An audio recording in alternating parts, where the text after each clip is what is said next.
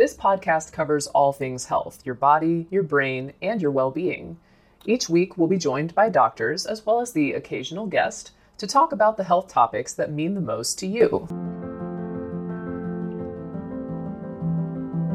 Hey, it's Ryan Reynolds, and I'm here with Keith, co-star of my upcoming film, If, only in theaters May 17th. Do you want to tell people the big news?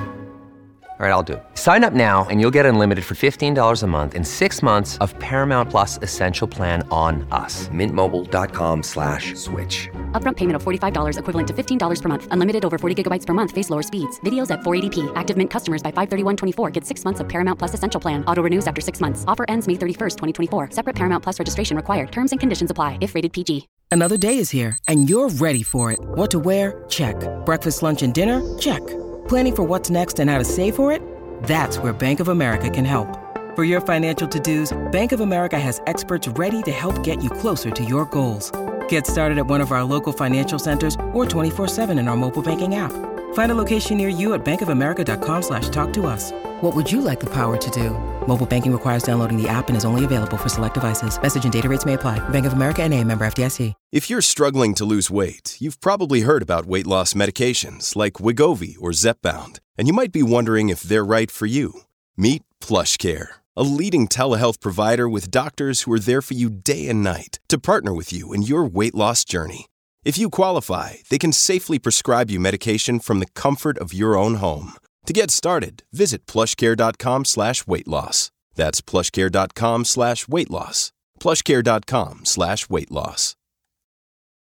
Families have a lot going on. Let Ollie help manage the mental load with new cognitive help supplements for everyone 4 and up, like delicious Lolly Focus Pops or Lolly Mellow Pops for kids. And for parents, try 3 new Brainy Chews to help you focus, chill out, or get energized. Find these cognitive health buddies for the whole fam at ollie.com. That's OLLY.com. These statements have not been evaluated by the Food and Drug Administration. This product is not intended to diagnose, treat, cure, or prevent any disease.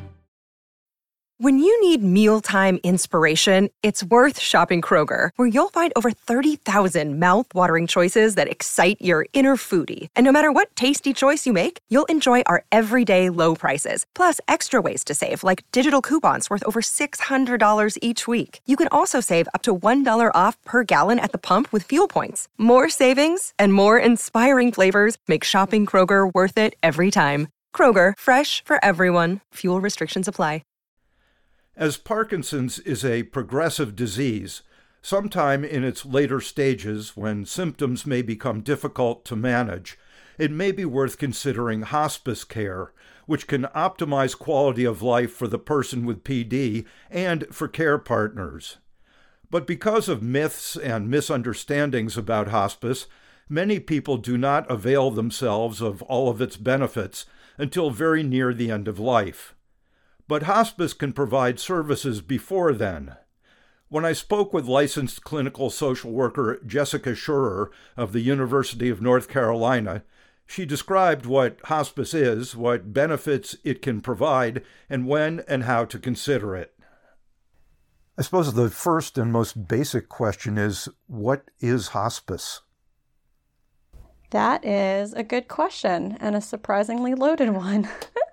Just because there's so many misconceptions about it. But basically, hospice is the palliative care model applied to people who are thought to have about 6 months or less to live. And I know that you're also interviewing my colleague, Adriana Gonzalez at University of California, San Diego, who's going to be explaining palliative care as a model of care focused on symptom management and comfort, and how that applies as an overall framework to Parkinson's care. A lot of times, people tend to use the words palliative care and hospice care interchangeably, as if they're synonymous, and in a way they are, because hospice care is palliative care, but the big difference is that hospice is palliative care applied to end of life, like I said. So it's still the same model in that it's really focusing on quality of life, focusing on comfort, on dignity, but it's really just for those who, like I said, are thought to have 6 or less months to live. What can hospice offer people with Parkinson's and their families, both for the person with Parkinson's, and is there also support for caregivers? It really can offer a lot. So hospice is really meant to be a holistic, team-based approach to care. So usually at a minimum, a hospice team is a nurse and a clinical social worker.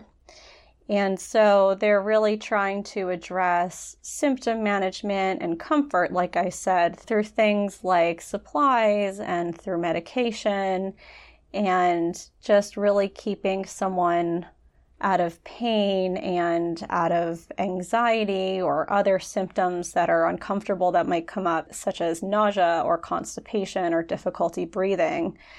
But because a clinical social worker is often usually involved, sort of like how we approach a lot of Parkinson's disease, or should, there's also a focus on psychosocial needs. So on coping and on anticipatory grief and caregiver support and processing this part of the experience, and on bringing supports into the home if you're needing respite care or even someone to help with showering, as well as bereavement services, spiritual services. Again, try to process this and make sense of it and really just focus on that full picture that families are needing during that experience, emotionally and physically.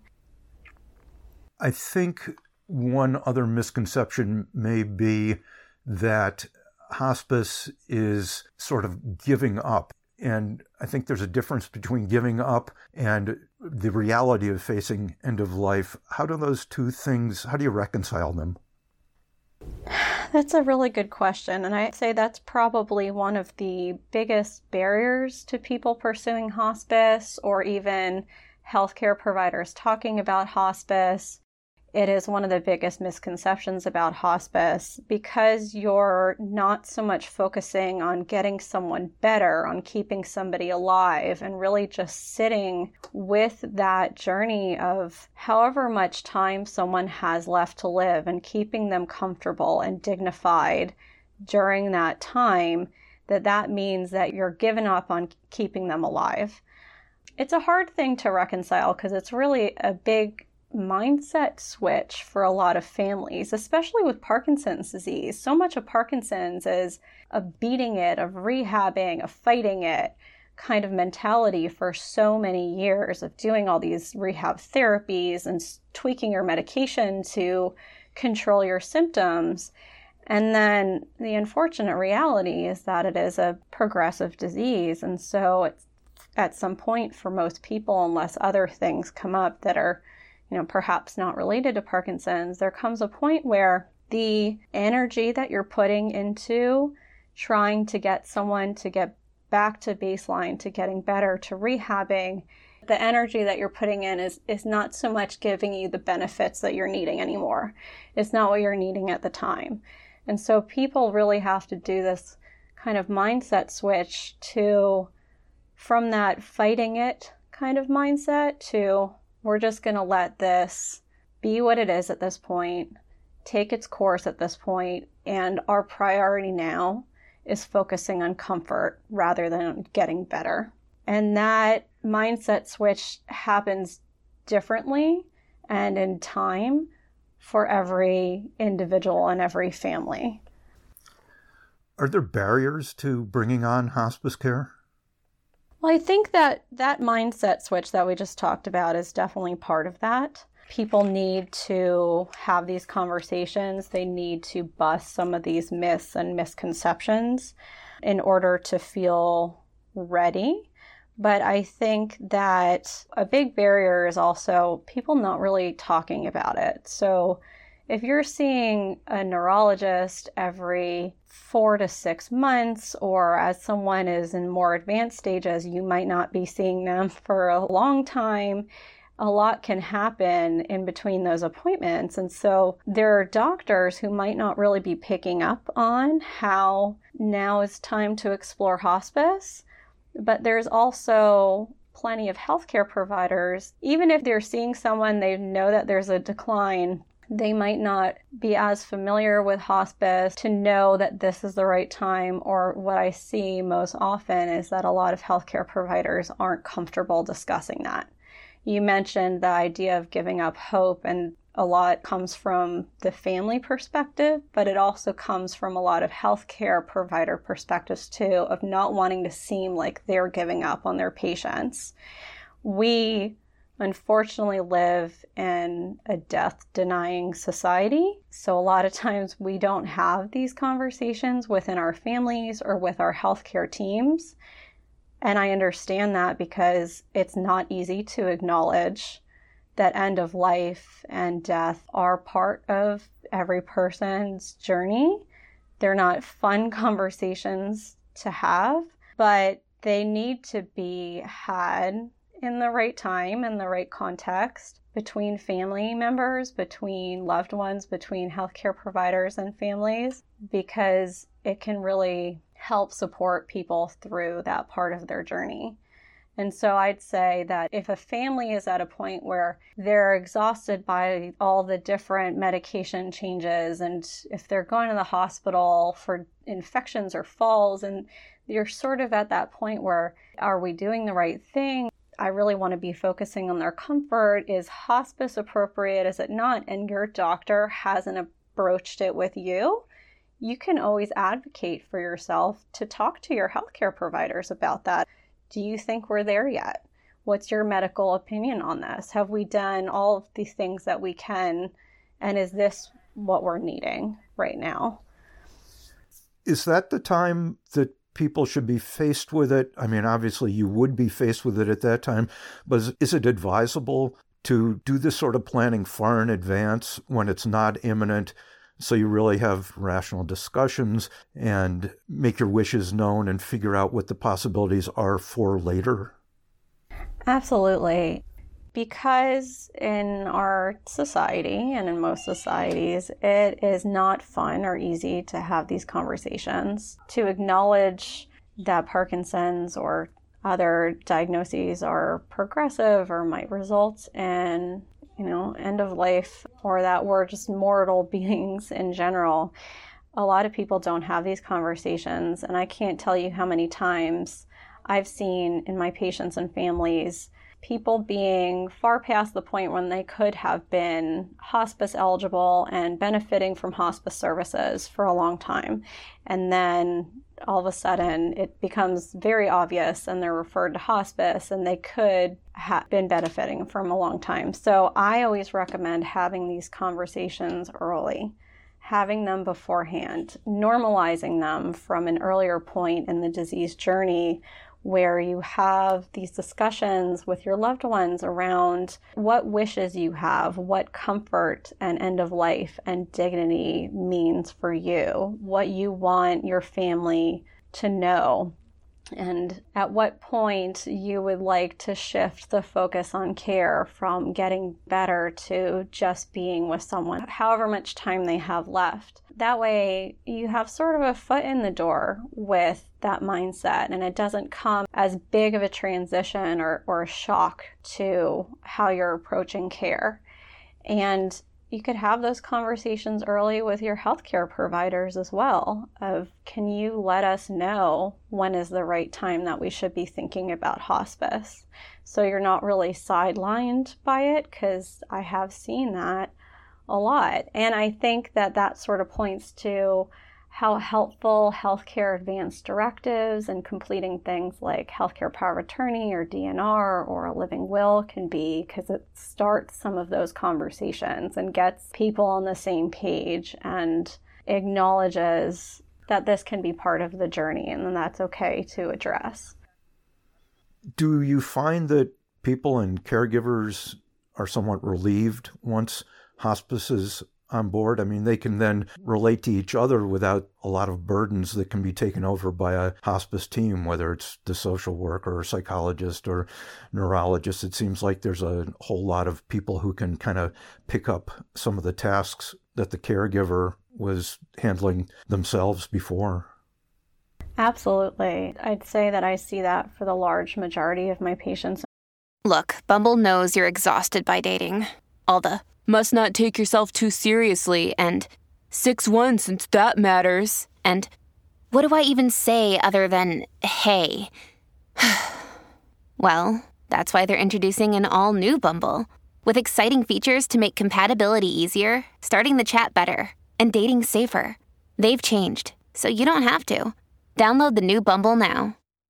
Families, some kind of mental burden about it just seems to get lifted for a lot of families, that there is more support out there and that it validates that this is what they're needing right now.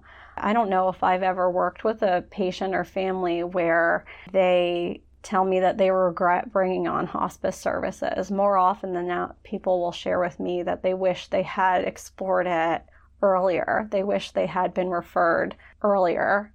Some interesting statistics that I was reading recently about hospice was that the average length of service was something, I think, about 76 days, and that the median length of service was only 24. I remember this from when I interned at hospice when I was getting my master's, that over half of patients enrolled in hospice are in it for 30 or fewer days. But you can be eligible and receive hospice services for far longer than that. So the way that it's covered by insurance is that they ask for a doctor and hospice to say this person most likely has 6 months or less to live. But because no one can really predict how long someone has, I've seen people be on hospice for far longer than 6 months. But I've also, for so many of my patients, seen them on it for just days or weeks or a handful of months. And again, they could have been eligible and receiving those benefits for so much longer. And not only when you bring on these services are you getting the nurse and you're getting the clinical social worker, you might be getting someone to help with bathing. You might be getting a hospital bed, which can help keep somebody comfortable and more easily move.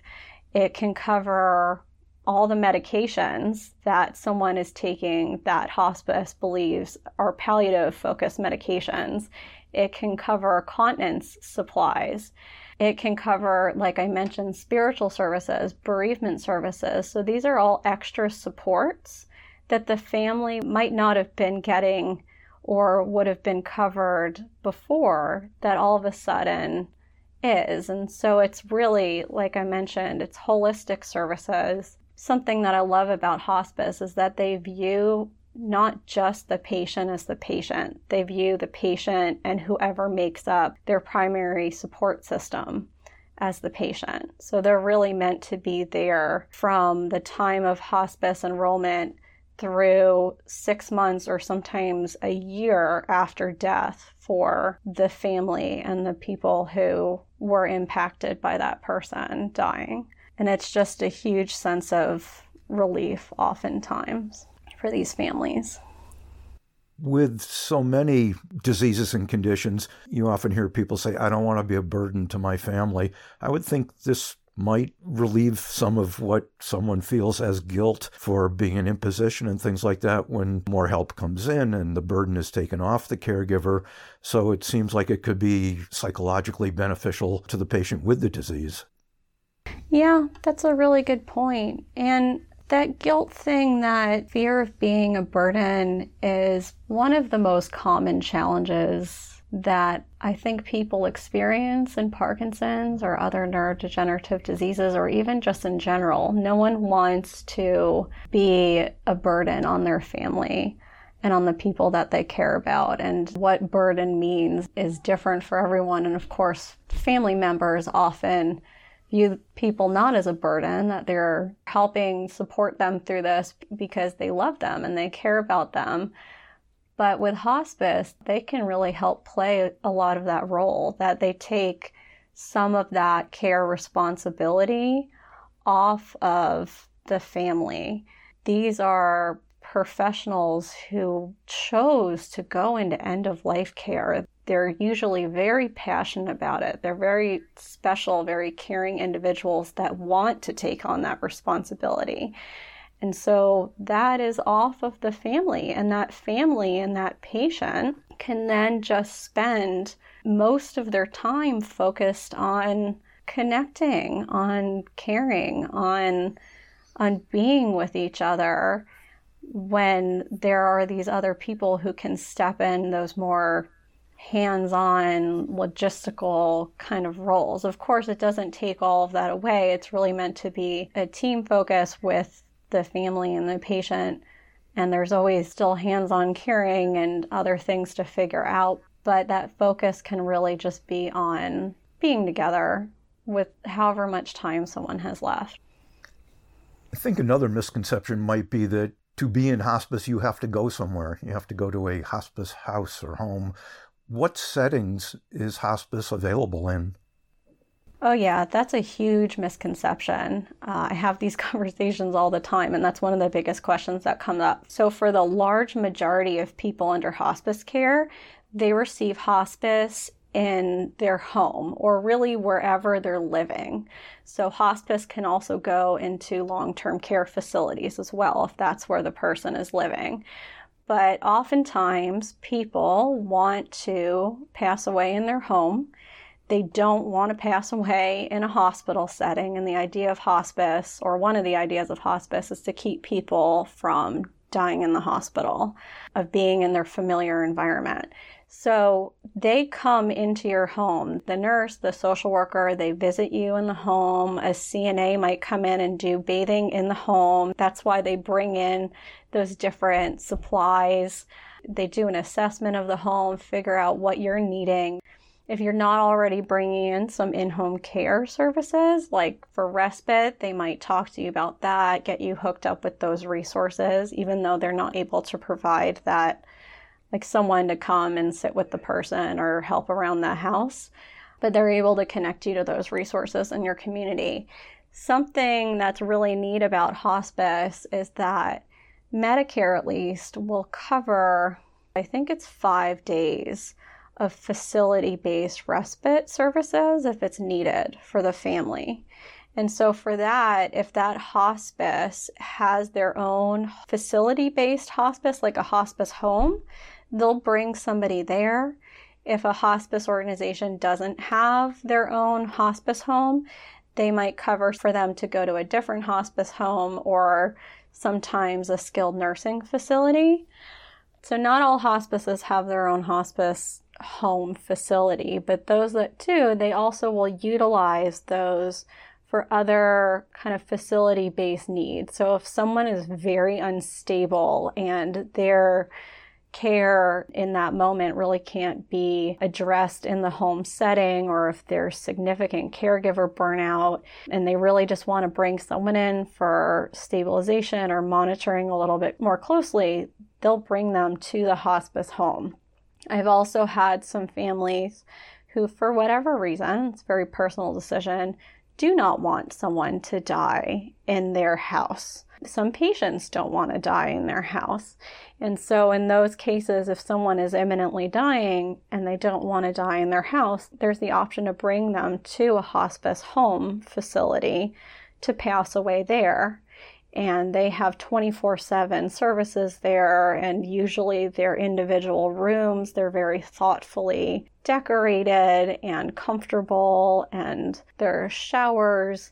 But the large majority of people under hospice services receive them in their own home environments. So it's not like you go under hospice and you're forced to move to a facility or anything like that. Is there anything important to add that we've missed? Just think that's something I really want to stress, and I think that Adriana will stress too when you talk to her about just the palliative care model in general, is that Parkinson's care, we really try to think of it as palliative from day one. Because there is no cure for Parkinson's, we really, as healthcare providers, as the movement disorder specialists I work with, their goal is to keep symptoms as manageable as possible and to keep a person as comfortable as possible from the time of diagnosis. That's why they refer to different resources, to rehab therapies, tweaking medications, adding medications. And so that is the palliative care model. And we apply it at day one, and then hospice is really just meant to be a continuation of that as it's applied to the end of the journey, to the time when someone has more limited time left. It shouldn't be something that's losing hope or this huge shock. It's really meant to be a way to keep someone as dignified and comfortable from the time of diagnosis to the time of death. We never want someone to feel not ready for it. Everyone makes this decision in their own time, but those conversations, like we were talking about earlier, need to be a part of it to make sure everyone's ready and on the same page. So it's meeting their needs at that time. One of the most common questions that we get is, when is the right time for hospice? Some of the things that we tend to see is, of course, generally more advanced disease state, but some of the kind of signs that we tend to look for is if someone is having more regular falls, if they're having recurrent infections, if they've had to go to the hospital for different things kind of in an increasing fashion over, say, several months, if medications aren't working as well as they used to, if someone is not able to be as engaged in their lifestyle or in activities as they used to be. Those are kind of the times when we say this might be something that we should explore at this point. Something that's really neat about hospice is that it's not an obligation. So if a family is wondering, or even a doctor is wondering, is this the right time for hospice? The doctor can either send an official referral over and the team will come out and do an assessment and talk about hospice services and confirm if this person's eligible. But you also don't need a referral to have hospice come out and do what they often call an informational visit. They'll do a little bit of an assessment, and it's really just discussing what they can provide. And at that point, I've seen some hospices say, you know what, based on what you're sharing and on what this person looks like and what they're needing right now, this might not be the right time for hospice. But they also might share about their services and say, if you're wanting to go forward, we do feel that you would be eligible for hospice. And then at that point, the family and the person with the disease can say, yes, we're ready for this, or no, I want to hold off a little bit. And even once you start services, you can stop at any point for whatever reason.